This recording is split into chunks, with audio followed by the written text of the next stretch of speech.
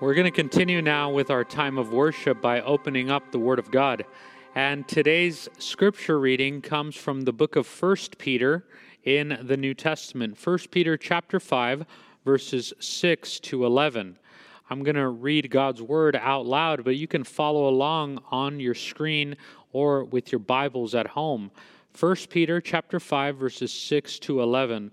For those reading in Spanish, Primera de Pedro capítulo 5, versículos 6 al 11. So let's go ahead and listen to God's Word with open hearts and open ears this morning. 1 Peter chapter 5, beginning at verse 6. Humble yourselves, therefore, under God's mighty hand, that he may lift you up in due time. Cast all your anxiety on him because he cares for you.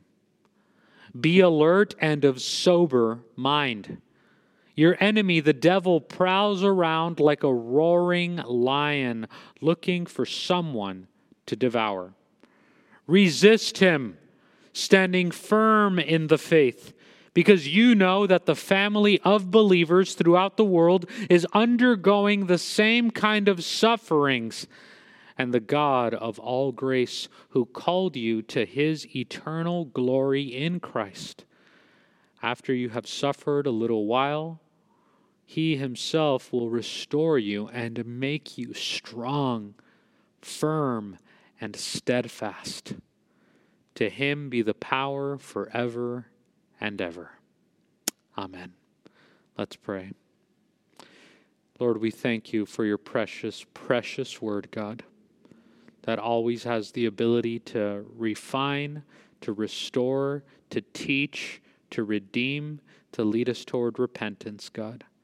God, we thank you for this morning, which represents your faithfulness, Lord. We thank you for this body, this church, God, which is your living spiritual body here present on earth. Thank you that we get to be your presence here in the valley, God. We thank you for the church worldwide, Lord, even here in our area, statewide, worldwide, the people of God, the family of God, proclaiming your name, moving forward in mission, God. And God, as we enter into this time of reflecting on your precious word, we pray, Lord, that you would illumine us, God.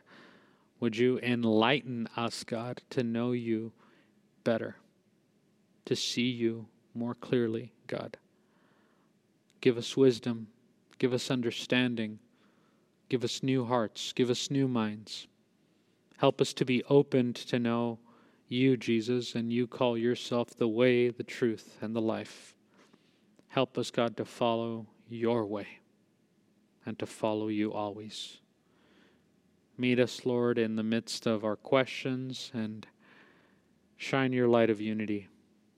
You delight in your children coming together, Lord. We pray all these things, Lord, in the strong name of Jesus. Amen. Keep our eyes fixed on Christ, and we're grateful to have started this new year. So much going on. We pray for our whole country, transitions of power. We pray for new administrations and former administrations as well, for God's strength, peace, wisdom, love to be over them. We're called to do that, to pray for the leaders of the land, and we do that together as a church. And we'll continue to, and we'll definitely take some time to do that as we close our time in worship today. And we're going to continue to keep our eyes fixed on Jesus because he is our King and he is our Lord, and our citizenship is in heaven. That means that we have to be good, upright, and faithful witnesses here on earth as well.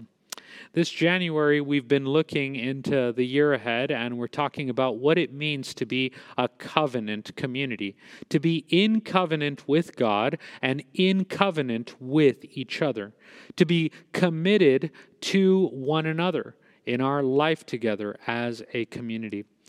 A couple of weeks ago, we talked about what it means to step in and to step up by being consistent and faithful to God and to God's people. We learned about what it means to commit to covenant. Covenant is a part of the heart of God. That's what God does. God steps into covenant. He commits to us and calls us to do the same. A couple of weeks ago, my good friend, Pastor Nick, he got to share with our church community on what it means for us to stay committed to God's word over any other institutional principality or human word, but God's word. Then last week, we looked at what it means to commit to God's power, to be in covenant with God's power, not just human power, but God's eternal power. I love that verse that we reflected on from the book of Zechariah, chapter 4, verse 6, that reminded us, not by power, not by might, but by my Spirit, says the Lord. Today, we're going to be talking about a commitment to humility. Humility is what allows us to be teachable, and being teachable is what allows us to mature in our faith. So we're going to be committed to maturity, committed to spiritual growth, and all of that starts with a commitment to humility. And really, we're going to be looking at that exactly, that commitment to humility.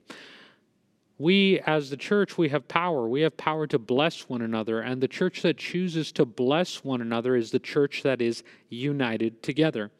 The church that is united is the church that chooses grace and humility. Both grace and humility are rooted in God's truth and in God's love.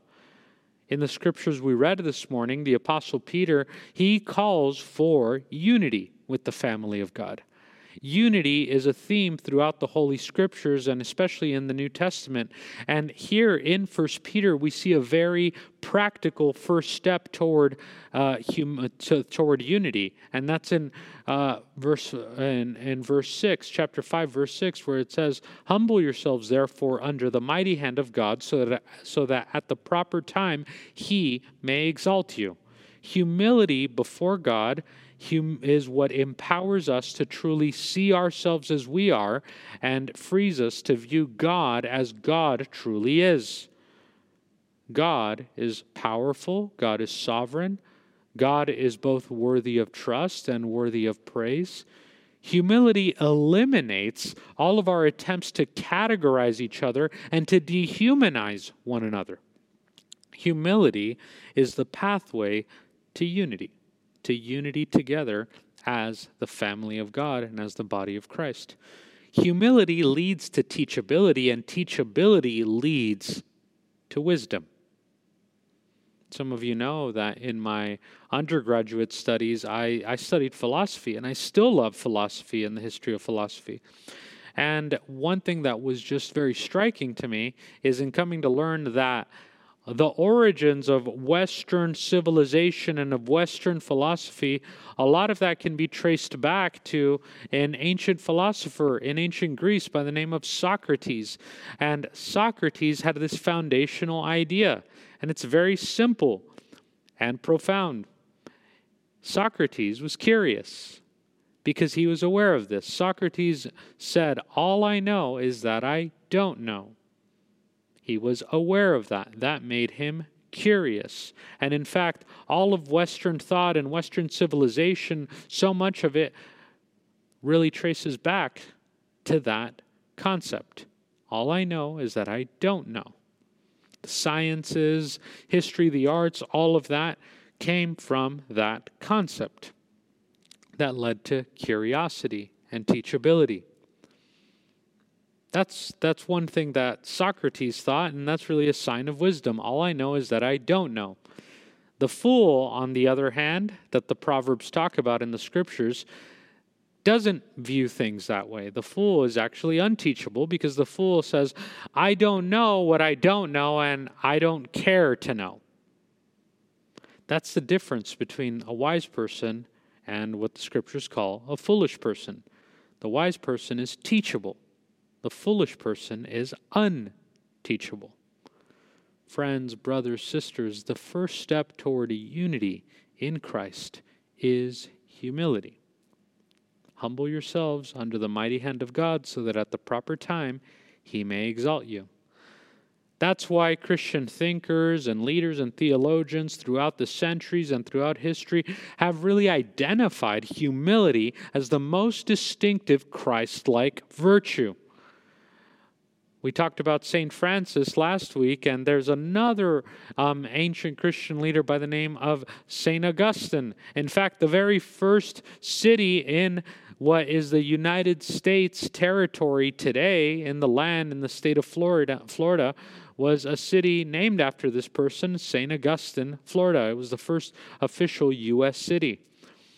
And Augustine was once asked, he was an ancient Christian leader in North Africa, and he was once asked what the three most distinctive Christ-like qualities are.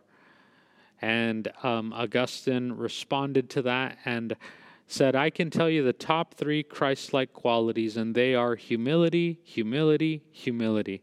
If we want to reflect Christ, we must reflect humility. Because the gospel, the good news of Jesus, the good news that saves us, the gospel is a story of how God humbles Himself. He humbles Himself to become like us so that we could be united with God and with one another. En el Evangelio, Dios se humille para salvarnos. We see this in the book of Philippians, chapter 2. In Philippians 2, we see this virtue, this distinct aspect of who Jesus Christ is. That Jesus Christ humbled Himself. We read about it in Philippians chapter 2, and this is a very ancient piece of the Scriptures. And in fact, some believe that it was actually a hymn. It was a song that was sung about Jesus through the early church. But in Philippians chapter 2, we read the following. It says, therefore, if you have any encouragement from being united with Christ, if any comfort from His love, if any common sharing in the Spirit, if any tenderness and compassion, then make my joy complete by being like-minded, having the same love, being one in spirit and of one mind. Do nothing out of selfish ambition or vain conceit. Rather, in humility, value others above yourselves, not looking to your own interest, but each of you to the interests of others. In your relationships with one another, have the same mindset as Christ Jesus, who being in very nature God, did not consider equality with God something to be used to His own advantage. Rather, He made Himself nothing by taking the very nature of a servant, being made in human likeness and being found in appearance as a man. He humbled Himself by becoming obedient to death, even death on a cross. Therefore, God exalted Him to the highest place and gave Him the name that is above every name, that at the name of Jesus every knee should bow in heaven and on earth and under the earth, and every tongue acknowledge that Jesus Christ is Lord, to the glory of God the Father. Amen. To reflect Jesus Christ is to reflect humility. One of my favorite writers, C.S. Lewis, he writes in this book, in the Screwtape Letters, and there's a section there on what the woman of God is and what her strength is. And her strength is her humility.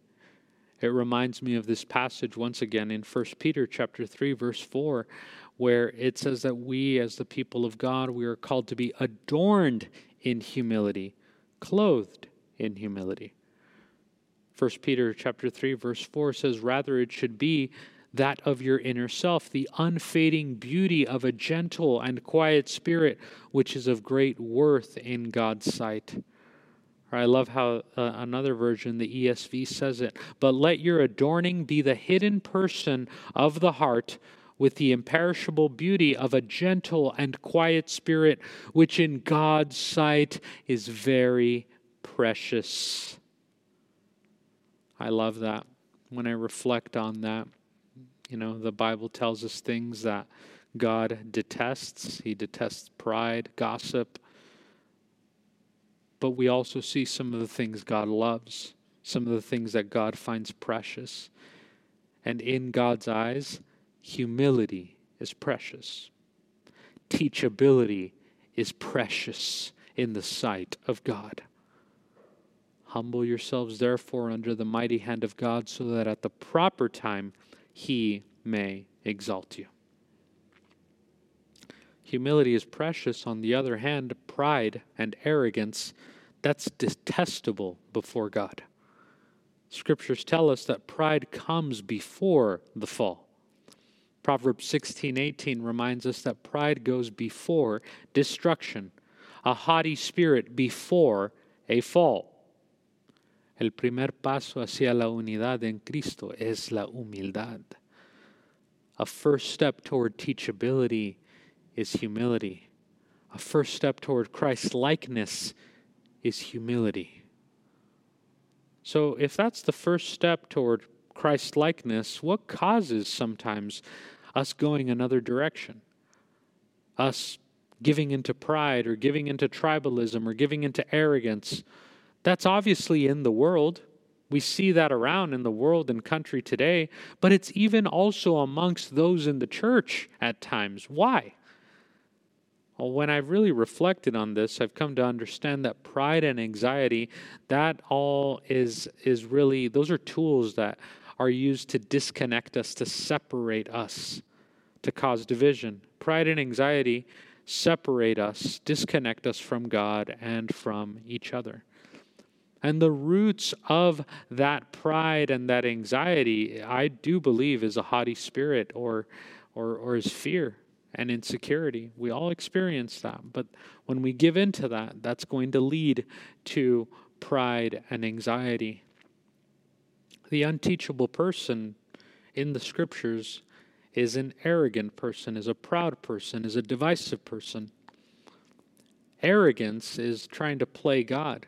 It's trying to play God and to think that I need to take over a situation, or that reality is simply limited to only what I think or what I know, and that everything and everyone else that's not within that way of thinking must be wrong. Arrogance is a refusal to believe that God is God and I am not. A failure to realize that each person's mind is simply trying to fit the ocean in a cup. The teachable person knows that they don't know everything. The arrogant person or the unteachable person doesn't realize that their mind is like trying to fit the ocean in a cup. You can't fit the ocean in a cup. Each mind is just like a cup. It can't fit the entire ocean, all of reality there. We are limited, and that's humbling. God is so much greater than what the unteachable person wants to admit. Arrogance, pride, that all leads to fear and manipulation. And then that manipulation leads to hiding, and then that hiding leads to fear, and that manipulation ultimately leads to hurt.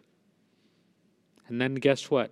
Hurt reproduces more hurt. And I've said this before, and if you've ever been in a pastoral meeting, a care meeting with me, you know I've used this phrase, hurt people hurt people. It keeps going unless there's a point of humility, of teachability. I ask that you continue to pray for me as your pastor. This past year has not been easy. It's been extremely difficult in so many ways. Part of my job is walking alongside people and praying with people in their times of joy and in their times of hurt. This is what our leadership team does as well. Please pray for them. And this year that just passed, and even coming into this new year, I can anticipate that it'll be similar as well. But it's been a year of challenges, of hills to climb, of mountains to cross over, to overcome. And it's been a year of challenges and of walking alongside people in their joy and also in their pain and in their hurt. And part of my job and role as a pastor is to care for and protect the flock, and at the same time make sure they're guarding their hearts, that they're advise them in wise choices, but also to speak the truth in love.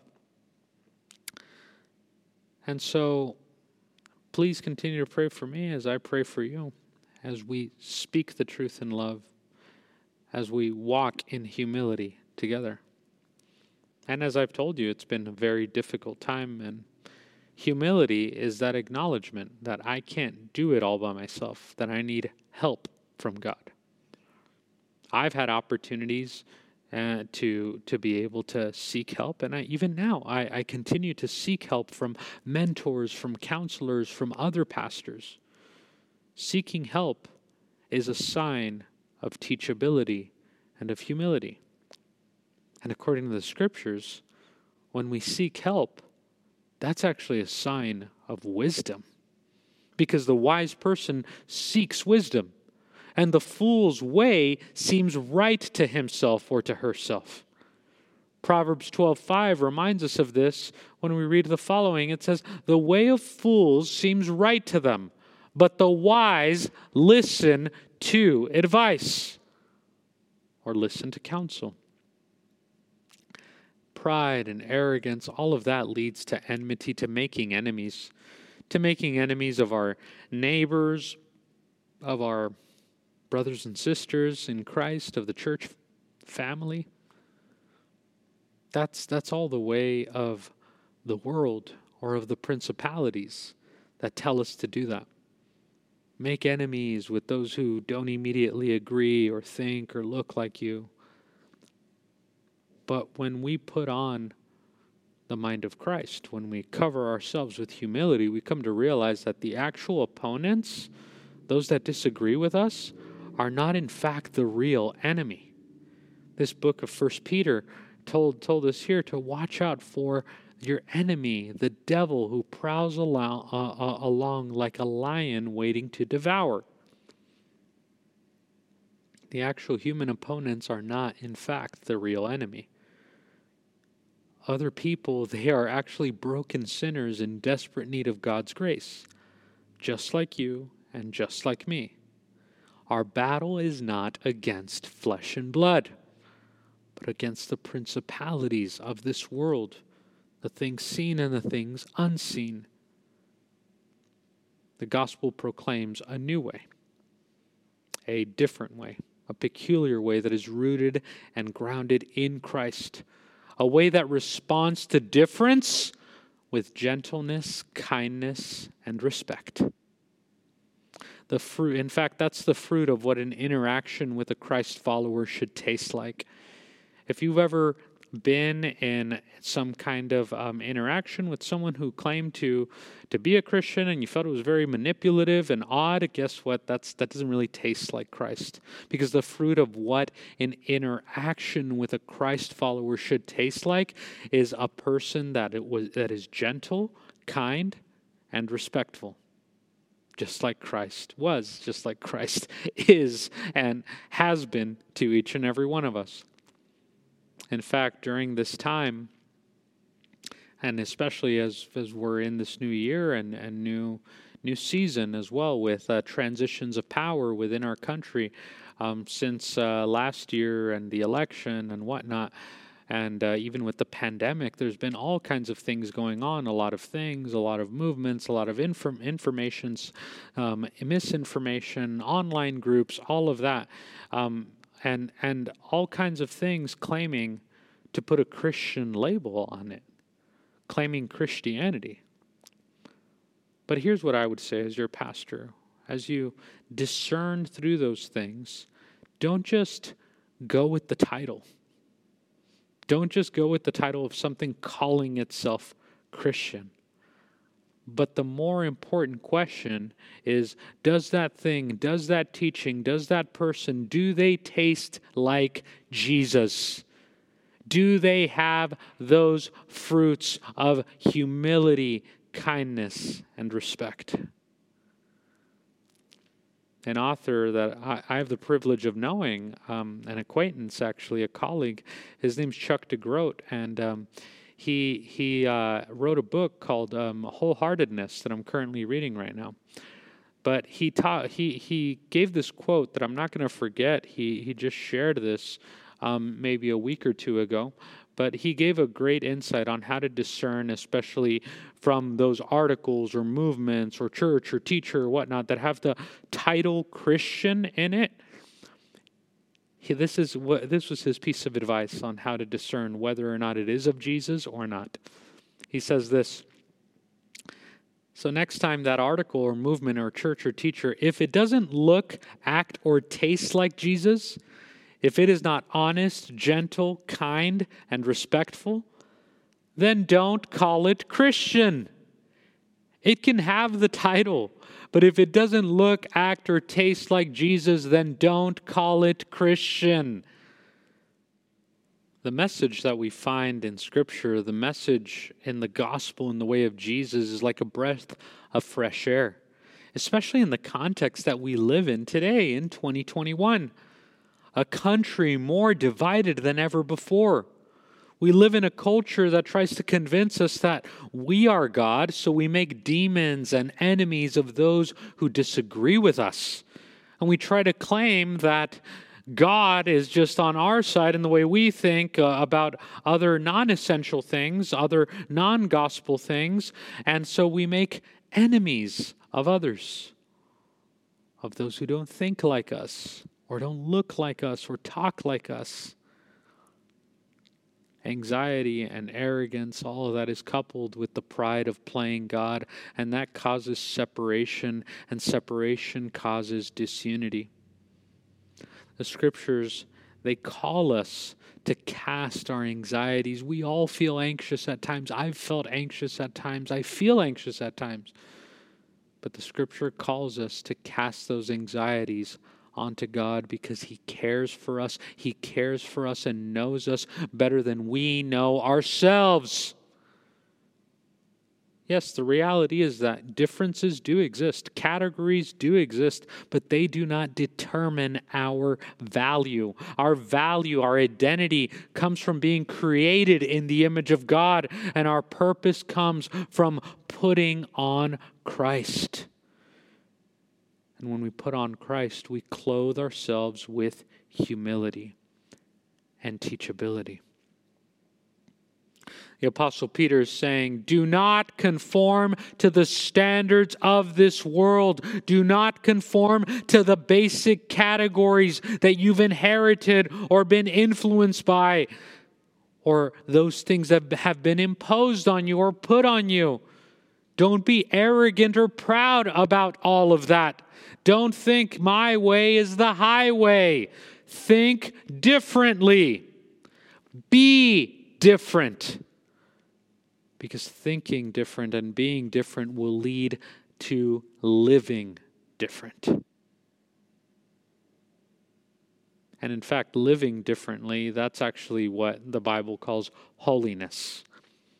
That's called sanctification.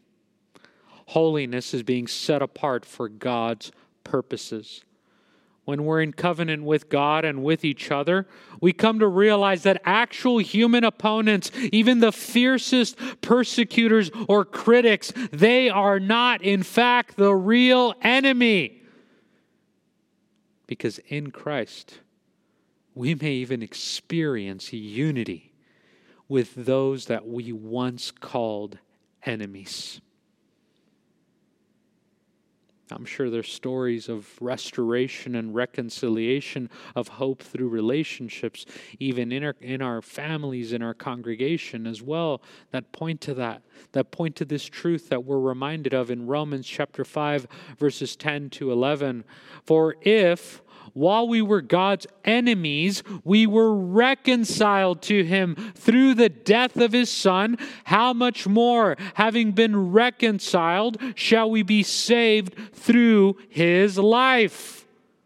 Not only in this so, but we also boast in God through our Lord Jesus Christ, through whom we have now received reconciliation.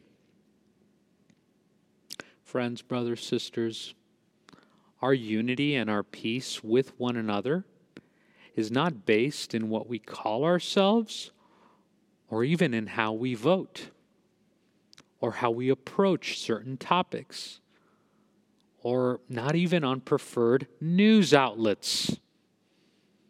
But our unity and our peace together as God's family, that is based on who God calls us to be. Not just in what we call ourselves. It's okay to have differences. Unity doesn't mean uniformity. But we keep first things first, and we know that our unity and peace together as God's family is based on who God calls us. And he calls us his children. Children of God, called to draw near to him and draw others near to him. Children of God through faith, we are God's family, the church, and as the church, we share in our worship of God in Jesus Christ. We are united in a mission to witness to the new creation, and in doing so, we're seeking the peace and the flourishing of all, even those that we once called enemies. We're united not in our best selves. We're united not even in our best ideas or on how we feel by this week's transition in power in our country. That's not what unites us. Those are all perspectives and opinions. And we're not going to argue about that in eternity. Let's be clear about that. In eternity, in our life with God and with each other, we're not going to be arguing about those things. But we're going to live eternally united in following and worshiping a crucified and resurrected Savior. Jesus, the first in the new creation, the one who teaches us a new way. Estamos unidos en Cristo. Nada más. We're united in Jesus, a Savior who humbled himself to the point of the cross. A Savior who was teachable and who teaches us a new way to live, a new path to go on. And he teaches us by his Spirit, the Holy Spirit.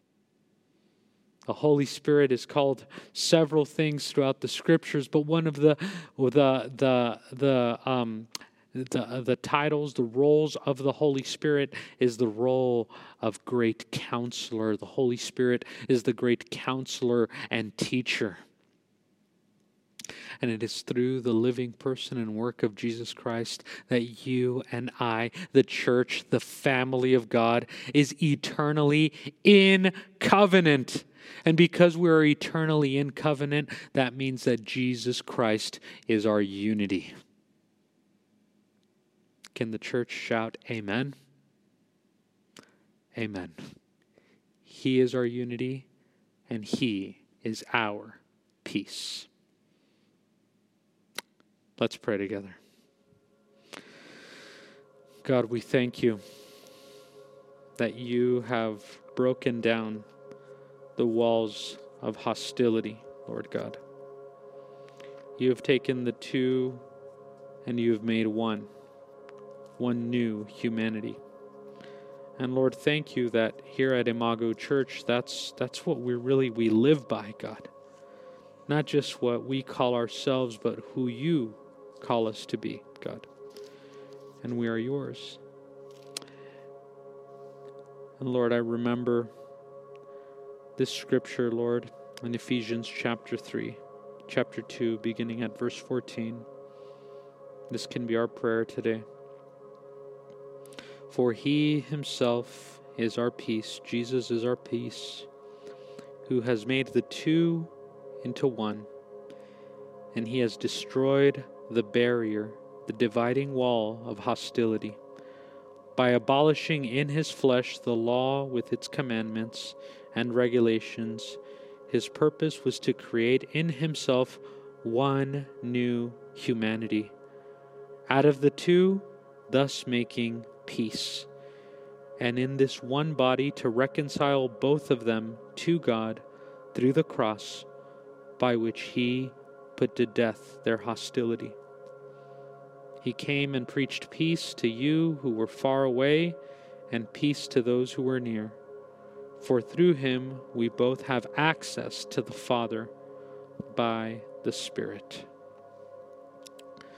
Lord, we thank you that by you we have access to the Father, Lord. You are our unity. God, we've listened to this, and now help us to live it out in this week, God. Help us to reflect you in our lives, our words, in our actions, God. Clothe us with humility. Teach us more of you. Teach us more of your heart.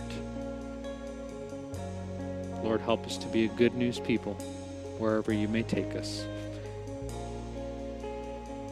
It's in your name, Lord, the name above all names, the name of Jesus Christ, that we pray. Amen.